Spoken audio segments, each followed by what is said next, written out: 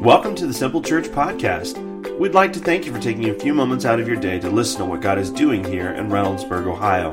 We hope today's message will be encouraging and uplifting to you.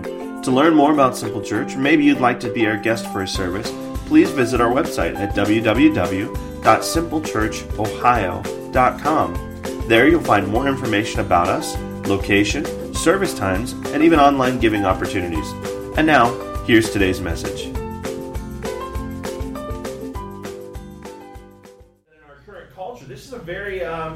This is a very dominant theme, and I know that you all watch TV, and I know that you all like movies. Everybody here like those things?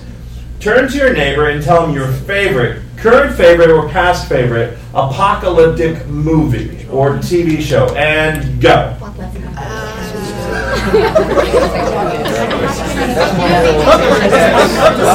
Favorite apocalyptic. What do we hear? What's that? Armageddon. Armageddon. Fantastic. That was the name earlier. I was thinking Aerosmith. Yeah, that's that. All right. I'm not going to sing every time you do that. I'm not. What's some of the other ones? Anybody over here? What's that? Left Behind. Left Behind. Yeah, that's is that coming out? Yeah. That's coming out, right? Okay. The Stand. The Stand. The Stand. Any others? How about The Walking Dead? That's like a. Oh, you said The Walking Dead over here. Anybody else? Like World War Z? What's that? What did you say? No. Independence Day. You're right. So there's tons of them. What was it? Mad Max? Is that right? Is that from the 80s? Did I say that right? It's coming out again too. Oh, is it coming back out again? All right. So this is a popular theme that gets rehashed over and over again. Why? Because we're curious. We're really curious about what would happen if. What would happen if we did lose power? What would happen if all this stuff happened? What happened if there really was an end point? You know what I mean? What would really happen? We're kind of, I don't want to say we're obsessed with it, but it is definitely something that piques our curiosity. And I think that's a natural thing. But like I said, I don't really want to spend a whole lot of time philosophizing about Revelation. Because when you read the book of Revelation, anybody here ever read that book before? It's in the Bible. It's the last book in the Bible. Man, it is a scary book, isn't it? And we look at it, and some of us, the temptation is there when you read it to go, yeah, right, and kind of brush it to the side. I even do Bible studies with people. When we get to Revelation, like, can we read something else? I'm like, no, we're going to read Revelation. We're going to get through this. Yeah, but I don't really like it. Oh, that's okay. That's all right. That's right. Or maybe I've even gotten this pushback. Yeah, I don't really believe any of that's going to happen. And I go, so wait a minute. Let's back up for a second. You have no problem believing some of those fantastic things, like creatures with 4 different faces and ridiculous amounts of wings, you know, and you have you have a problem with God pouring out His bowls of wrath, and you know, more than what is it, 2/3 of the population will die because of all these plagues and things, like all the stuff that is in Revelation. You have a hard time believing that. But the basis of our faith is that our Christ came from heaven, put Himself in an earth suit, walked this world for 33 years, died, rose from the grave. You have no problem believing that, but you have a problem believing some of the things in Revelation. We believe that Jonah was swallowed by a whale and hung out for 3 days and spit out. We don't have a problem believing that. We don't have a problem believing that the world was destroyed by a flood, or that there was a talking serpent in the garden. We don't have any problem with that. Our faith is intact. But you get to Revelations, and all of a sudden we're like, nah. It's not going to happen.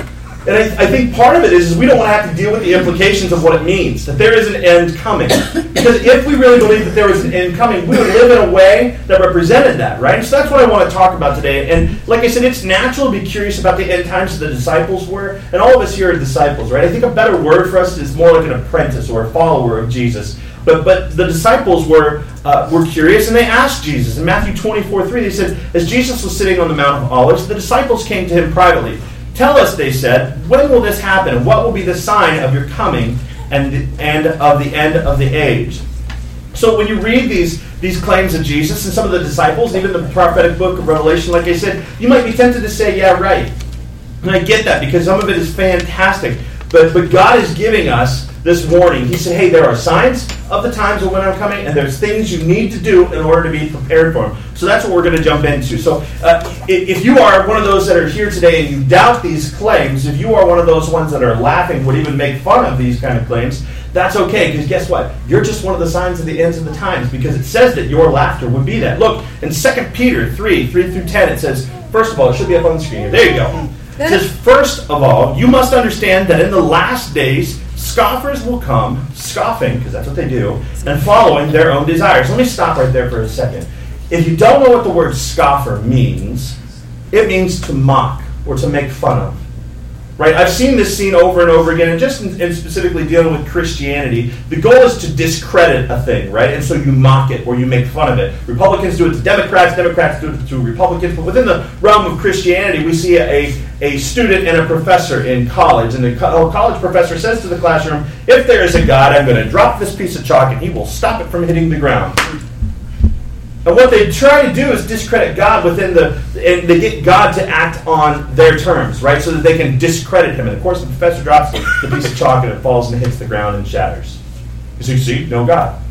And they're mocking, they're making fun of. They're demanding that God do a thing in that time. And they do that, they make fun of, they scoff at the words in Scripture and at God in general, so that they use it as a springboard to live their life in any way that they want to. Because if there is no God, and the Bible is not truth, then they don't have to live according to it. There's no judgment. There's no reason to live right. There's no reason to love your neighbor. There's no command. And so they scoff at it because they want to live in a particular way. Let's continue with that verse. It says, they will say, where is this coming, he promised? Notice that it's in quotes. Where is this coming, he promised? Can you hear the sarcasm? These are scoffers. That he promised. Ever since our fathers died, everything goes on as it has since the beginning of creation. In other words, yeah, you've been saying this for years. You've been saying Jesus is going to return, and honestly, the disciples started it then, and now here we are, and it's 2014, and guess what? Jesus hasn't split the skies and come back yet, right? So they actually believed during that time, Peter believed, the disciples, that Jesus would come back during that time, because he said, I'll be back. But no man knows, so just be ready. It's like packing your bags and just leaving them always at the door, right? So anyway, so the verse continues. But they deliberately forget that long ago, by God's word, the heavens existed, and the earth was formed out of water and by water. By these waters also the world of that time was deluged and destroyed. By the same word, the present heavens and earth are reserved for fire, being kept for the day of judgment and destruction of ungodly men. But do not forget this one thing, dear friends. With the Lord, a day is like 1,000 years, and 1,000 years are like a day. So it's kind of like dog years for us, right? You know, it's like 1 year for us and 7 years for them. 1 year for God is like 1,000 years for us. Okay, so I guess we're the dog in this scenario. Anyway, you guys even awake this morning? Yes. Anybody awake? Amen. Sometimes I just say things to see if you're awake. Like, shake it up, wake up. It says, the Lord is not slow in keeping his promise, as some understand slowness. He's on his own time schedule, folks. He is patient with you, not wanting anyone to perish, and aren't we thankful for that? But not wanting anyone to perish, but everyone to come to repentance. But the day of the Lord will come like a thief. The heavens will disappear with a roar, the elements will be destroyed by fire, and the earth and everything in it will be laid bare. Now Peter is writing this letter, and it's near the end of his life, and he wanted to remind Christians that the final day is real. He calls it the day of the Lord, and reminds the Christian readers that it is definitely coming. It is coming. The day of the Lord will come. And the disciples believed that Jesus would return in their lifetime, and so they lived in such a way to be prepared. So we said, all right, Aaron, great. I understand that, but what are some of the signs that the Bible talks about so that we know this is for sure, that we are currently living in these kind of times? Great. Let's look at some of the things. The very first thing that we can know from the signs of the times is that people will do their own thing. What does that mean? They're going to be me-focused. They're going to be materialistic, not heavenly-minded at all. If any indication that this is what's happening in our current time, and I could be wrong, this could just be the beginning of it and something much greater and worse is coming, but Facebook is the king of me. It's all about me. I have my own wall. I post my pictures there. I post my NLS ice water challenges. I do that. It's about me. It's about what I think. It's about what I believe. It's given us a voice, and it's me-focused. Let's be honest. How many of you guys actually look at other people's walls, right? Everybody asks me, hey, did you see this thing I put on my wall? No. No, I didn't. I didn't see it. Because you know what I do with Facebook? I post something, and then I check to see who's commented or liked it. It's all about me. It's all about me. Am I the only one? Yes. Yeah, I'm the only one. I'm the only one selfish. Okay. All right. Fantastic. If it's not, but Facebook is just an example. Do I believe that Facebook is bad? It's not. It's not. But this is evidence of it's all about me. We create a world that is about me, and we want people to look at it. Hey, look at me. And then we also say, look at the American dream. Look at our current culture. What is the American dream? It's success, it's wealth, it's a house, it's a better house, it's a bigger car, a better car. It is stuff. We are about Abercrombie and Fitch and like all the expensive stuff. Is there anything wrong with Abercrombie and Fitch? No. Yes. We are not going there today, folks. That is not where we're going. We're going to stay the course. But I'm just saying we're very materialistic. We think that stuff defines us, and we allow that stuff to define us. That's the American dream, right? We look at our culture. People are lovers of themselves, seeking instant gratification instead of being long-term and eternal thinkers. They sacrifice their souls for today's pleasure to avoid the pain of patience, labor, and long suffering. Planning parties, going to events, concert attendance, family outings, not even once giving a thought to spiritual matters. That's a sign of our times, guys. That the end times are near, that Jesus is coming soon. He's definitely coming soon. Is there anything wrong with these things that I mentioned? No, absolutely not. But when you ignore the spiritual aspect of yourself, of your personal relationship with Christ, of your personal devotions, then absolutely those things become your God. Those things become the thing that you chase after. Leading into the next point, people will forget God. People will forget God. That is another sign of the times. Look at everywhere you turn, we are pushing God further and further out of everything that we do. Our money says "In God we trust," but in Texas recently there's a big argument because they put "In God we trust," our nation's slogan, on something that was county related or city related, state related. I can't remember the specific details. I probably should have Googled that. But that's just recently happened. We push prayer out of our schools. There was a kid on the news recently who wasn't allowed to read his Bible during his free time. Pushing during school, hey, you can have free time. Not allowed to read his Bible.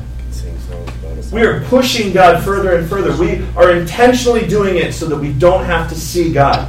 We have forgotten Him. Matthew 24:12 identifies this, and Jesus talking, he says, because of the increase of wickedness, the love of most will grow cold. Why? Because they're loving themselves.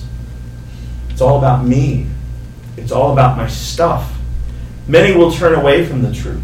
They will be against the truth. They'll twist the truth. They'll even tune out the truth.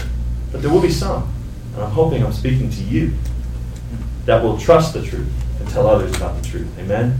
Amen. The third sign of the time, people will think He's not coming. 1 Thessalonians 5:2 says, "For you know very well that the day of the Lord will come like a thief in the night." Let me ask you a question. Has anybody here ever been robbed? How many of you guys knew the robber was coming? Only one hand in here. That's an interesting story. I want to know it later. But honestly, if you knew you were going to get robbed, would you have done something differently? And I don't mean you'd have been like, "Hey, honey, just leave the door open so he doesn't bust the window so he can get in." You know what I mean? Leave him a little bit of cash and a little note that leave him a tract that says "Jesus loves you." Leave it there next to your iPod, your wallet, your purse. Just Jesus loves you. Go ahead and take it. I don't mean that kind of ready. I mean, like if you knew that you were going to get robbed, you'd be standing there with a baseball bat in your block or a whole group of your posse. You know what I'm saying? Like what up? You going to try to get my iPod? So try to take my car? Well, you want my shirt too? Look, so if you knew that a thief was coming, that a thief was coming, you'd be prepared, right? That's why every time we hear a noise in the middle of the night, we jump up and we look out the window and we run it around the house with a baseball bat, you know? Look, for me, my theft deterrent is just me running around in my underwear. They're like, "Oh, we are out of here. We are done." So, like, look. If we knew the thief was coming, we would be ready for it. I'm sorry for the mental image. I apologize. But honestly, Jesus, He's described as, "I will come like a thief in the night." In other words, you're not going to know when He's coming. You're not going to be ready for Him. You're not. In general, it's just you're not going to be ready for that thief.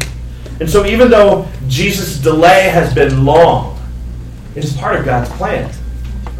The fourth thing we know is that people will not be ready because they don't expect Him, they don't believe He's going to come, and when they don't believe He's going to come, they are not living in such a way that they are ready for His return. Matthew 24, this is Jesus again, 40 through 42. "Two men will be in the field." This is how He describes the situation, that when He comes, this is what's going to happen. "Two guys will be in the field. One will be taken and the other left. 2 women will be grinding with a hand mill. One will be taken and the other left. Therefore, keep watch, because you do not know on what day your Lord will come. You know, I don't know about you guys, and I'm speaking to the guys in this situation. When you go out on a date, and she's still upstairs in the bathroom, it is like time to go.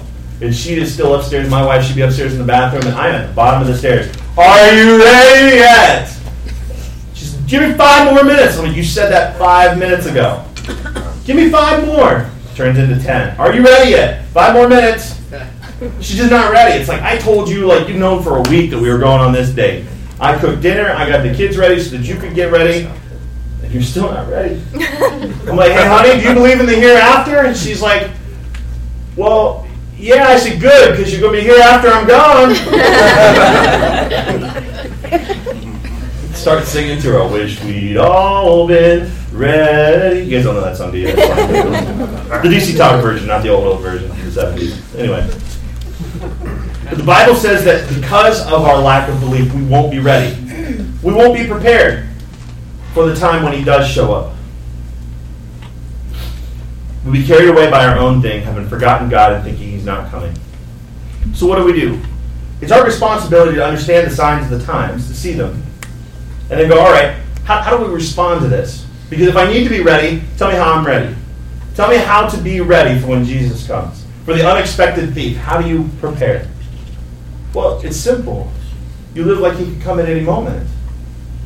If Jesus were legit standing right here, pierced hands and all, how would you behave?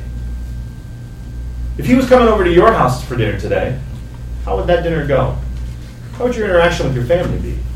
If Jesus was at work with you, what would you do? Like, hey, Jesus, what's up?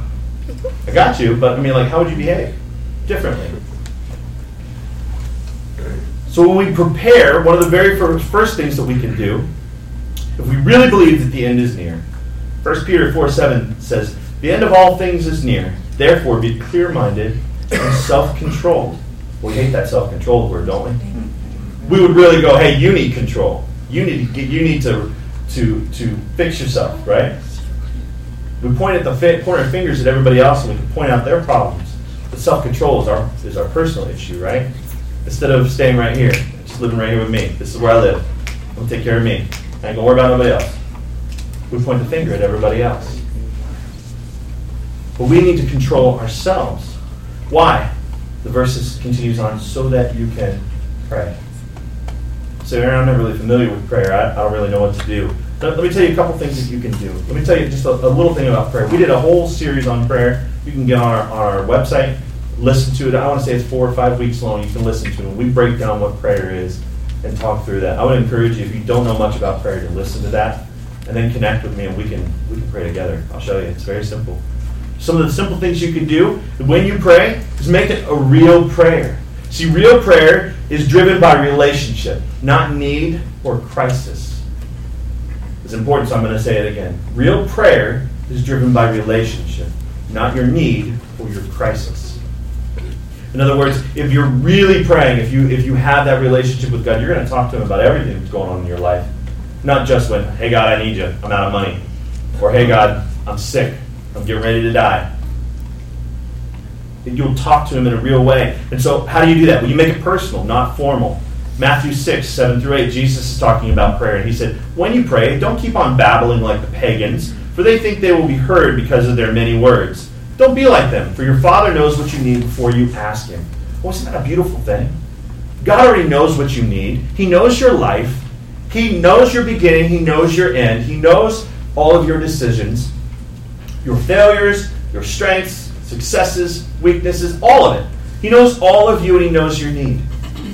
Don't you think you can talk to him about it? It's not like, revealing a failure to me or to Kyle over here and saying, Kyle, I done messed up. We're talking about a God who already knows you messed up, or he knows your need. So talk to him about it. Pray about that thing. And then you can pray with confidence, because Hebrews 4, 15-16 says, we do not have a high priest who is unable to empathize with our weaknesses, but we have one who has been tempted in every way just as we are. They're talking about Jesus. Because Jesus is not God who just hung out in heaven and never came back here to experience life. He wrapped himself in an earth suit, became a man, and lived here for 33 years. He knows what it's like to bump his knee, and maybe he doesn't know what it's like to step on a Lego, but whatever the Lego equivalent of that time was, he knows what that feels like, right? Jesus knows and understands loss. He understands our world. He gets it. He empathizes with us. And because he understands that, he can better relate to our needs. So, in other words, we don't have a God who has never experienced what we've experienced. Jesus has. He knows. And he was tempted in every way and yet did not sin. The verse continues. It says, "Let us then approach God's throne of grace with confidence." If we really believe that God's listening, if we're confident that he's listening and knows our needs and is willing to hear them, then we go confidently to him, so that we may receive mercy and find grace to help us in our time of need. So the first thing we can do to be ready is to pray. The second thing is, you can focus on your relationships. 1 Peter 4, 8 through 9, it says, "Above all, love each other deeply, because love covers a multitude of sins. Offer hospitality to one another without grumbling." Why focus on people? Why is it so important? I'll tell you why. Because people are so important to God. Period. We say here, love God, that's the most important thing. The second most important thing to us is love people. Period. Why? For God so loved the world. God loved us and did all of this for us. And as his primary focus, it is now my primary focus. It should be your primary focus. On 9/11, when the towers came down, what do you think the people were focused on when they knew the end was near? Do you think anybody checked their bank accounts? Do you think anybody called their stockbroker or asked for a bag of peanuts? Do you think anybody went on Amazon and tried to buy something? Do you think anybody was concerned about the label that was on their clothes on 9/11? People that were on those planes. And they knew they were going down. They knew their end was near. What were they focused on? People. They grabbed cell phones and ducked behind seats. Called their loved ones. Maybe they called people that they had broken relationships with. Maybe they called their kids. Said, "I'm sorry. I'm sorry we've been separated for so long. I want you to know that I love you and I believe this is going down." They call people. They didn't care about stuff anymore. And if we really believed that the end was near, people would be our priority. People would. And there are 4 ways that we can deal with people. There's 4 questions that you can ask yourself when we're talking about relationships. What relationship in my life needs to be initiated? That started. Who can you look around in your world like Jesus did, find 12 disciples, and I'm not telling you to find 12 people, I'm just talking about one today. Who's in your world of influence? At work, in your neighborhood, wherever you hang out, you can say, I need to bring this person along. I need to begin a relationship with them. Who is it for you? And I'm asking these questions and I'm leaving them hanging, hoping that you're going, okay, I know somebody I need to start a relationship with. Second question is, what relationship needs to be nurtured? You know, you've got relationships that with people that are hurting, that are broken, that are in pain. Who can you nurture? Galatians 5:13 through 15 describes the great way to nurture. It says, serve one another in love. That means unconditional. That love is the agape love. That love, that unconditional. Irregardless of the way that you treat me, I'm going to serve you with love. With a love that says, I accept you, I love you. The way you are, even though you're hurting me, I can serve you, I can love you. Even though you're hurting yourself, I can serve you, I can love you. So serve one another in love. The entire law is summed up in a single command. Love your neighbor as yourself. If you keep on biting and devouring each other, watch out, or you will be destroyed by each other. So who's your neighbor? Jesus answered this in a great parable. It's whoever's around you. That's your neighbor. I don't literally mean the people that live right next door to you, although the word covers that as well. The word neighbor is those people that are there. Who's your neighbor? Look around this room. You've got a bunch of neighbors right now. Love your neighbor as yourself. Now, I've never met anybody who didn't love themselves in one way or another. See, I have food because I love myself. If I get hungry, I get hangry. I get angry, hungry, right? Get that word. I just combine them. It's easier to say. I get mad. I get hateful, man. I start to shake a little bit, start feeling a little woozy. I need to eat. I love myself. I'm going to take care of me. I like having clothes on. I know you guys like me having clothes on, so I'm going to wear clothes. I have shelter. I want grace. I want forgiveness. I want a phone call. I want people in my life that are interested in me, my well-being. So that's nurturing for ourselves. That's what we want for ourselves. Why couldn't we give that to somebody else? So what relationships do you have that can be nurtured by you? Who do you know that needs the same things that you want out of your life? And what do you have that you can give, or in what way can you serve them and truly love them like you love yourself? Third question. What relationship needs to be restored? Look, we are broken people sometimes. And we have relationships that are broken because of our decisions, because of our circumstances, misunderstandings, because of our selfishness. What relationship needs to be restored in your life? Ephesians 4:3 says, make every effort to keep the unity of the Spirit through the bond of peace. In other words, you were supposed to have peace with all people. So the question is, who do you need to forgive? Who do you need to call to seek forgiveness? And who do you need to come to in humility and compromise on your selfishness? What relationships need to be restored? You say, well, Aaron, that's fine, but they broke my trust. Well, I'm not necessarily telling you that you have to set everything like it was. I'm talking about your relationship. When you set things right, you're able to, like when I set things right with somebody, I want us to be able to walk up to them in public and say, hey, how you doing, man? And have a civil conversation with them. That's peace. I'm not saying I have to be best friends with them. I have to text them every day, 20 times a day. I'm talking about peace, and that's a different thing. And it's easier than you think. What relationship needs to be severed is your fourth question when you're thinking about your relationships. Corinthians says, do not be misled. Bad company corrupts good character. So who are you hanging out with? What relationships are holding you back? If you suffer from addiction and are surrounding yourself with people who are engaged in that addiction, it's probably not a good idea. That's a relationship that needs to be severed. Even if it's just for a time period. To sever that relationship. Is that relationship pulling you down or pushing you towards Christ? It's a great question to ask. And if not, maybe it's time to sever it. I've had to let people go out of my life before, and it hurts. Life is not the same. But at least I'm able to keep my goals.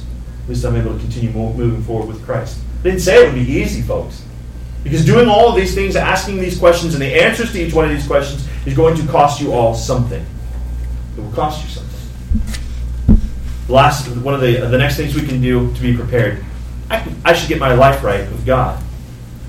And Peter again, 3:11. Since everything will be destroyed in this way, what kind of people ought you to be?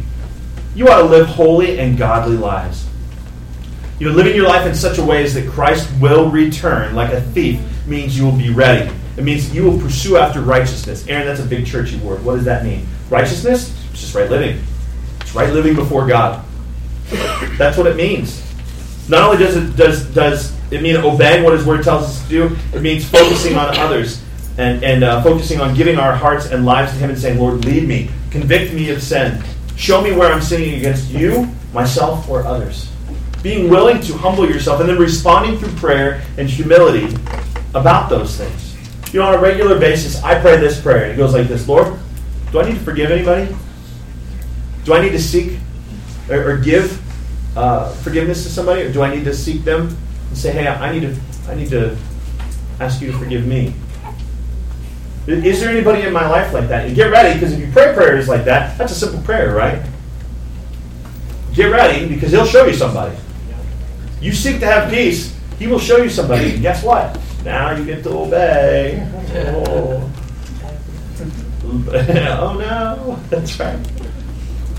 But the beauty that comes from obeying, seeking peace with somebody, is much greater than holding on to it. Make those phone calls, and people go, man, I was thinking about you. I called one guy, and he said, man, I was just thinking about you. It had been 10 years. 10 years, he said, God laid you on my heart on Sunday, and it was like a Wednesday or Thursday when I got a hold of him. He said, I've been praying for you. Let's get together. somebody that I need to make it right with. Pray. It's a simple prayer, guys. Get right with God. Find the way to follow and pursue righteousness or right living. It can be a forgiveness thing. It can just be in the way that you lead your life, and His Word outlines that for us. And even in the times of being uncomfortable with those uncomfortable conversations, these acts of obedience lead us towards righteousness. The last thing we can do to be ready is share Christ with urgency. If you believe that people are really in danger of hellfire, and I'm not a guy who likes to beat people over the head and be this guy who says, repent! I'm not, because that has a negative connotation to it. But the Scripture says it's the goodness of God that leads us to repentance. In other words, this is a good thing. Repentance is good. I get to start over. I get to turn around. I get to turn away from something that's going to destroy me and go a different direction with forgiveness of the fact that I was ever facing that direction. Oh, it's a beautiful thing.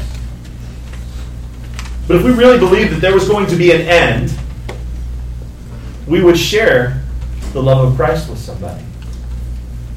We would invite them into our lives. We would pray. We would seek to be right ourselves. If I saw any one of you walking out into the street and a bus was coming and you were getting ready to get nailed, just plowed by a bus, I would scream your name and I'd run out into the street and try to pull you out from in front of that bus. There's a bus coming, folks. And it's the end. And it's near. We don't get another opportunity. There's all kinds of religions that teach that when you die, you get another opportunity. You get reincarnated or you get a second chance. It's not true. You live once, you die once. After death is judgment. So how you live your life is important. The danger is real. Just as there was a beginning, there will be an end. For unbelievers today, this is the good news. If you're here and you're just checking out the claims of Christ, the things that I'm telling you, and faith is rising in your heart, the good news is that today you can become a believer. You can go from not knowing Jesus to knowing Jesus. For believers, today is the day to live lives of godliness and holiness so that we are ready for that day. Do you anticipate the coming of the Lord? Do you think much about eternity and the day that you will meet Jesus? I do. I think about the day that I won't be in this body with my back hurting me as much as it does. Think about the day that I'll be in heaven. Clouds. I imagine the fog, that's like fog machines, Think about it. I don't even think I'll have words the day that I'll meet Jesus. I just look forward to meeting Him. And I look forward to His return. I do. Do we think much about these things? We ought to. We ought to. Let's pray real quick. Right now is an opportunity for you to engage in some self-examination. It's an opportunity to be honest with yourself. To confess your faults one to another, like James 5:16 says.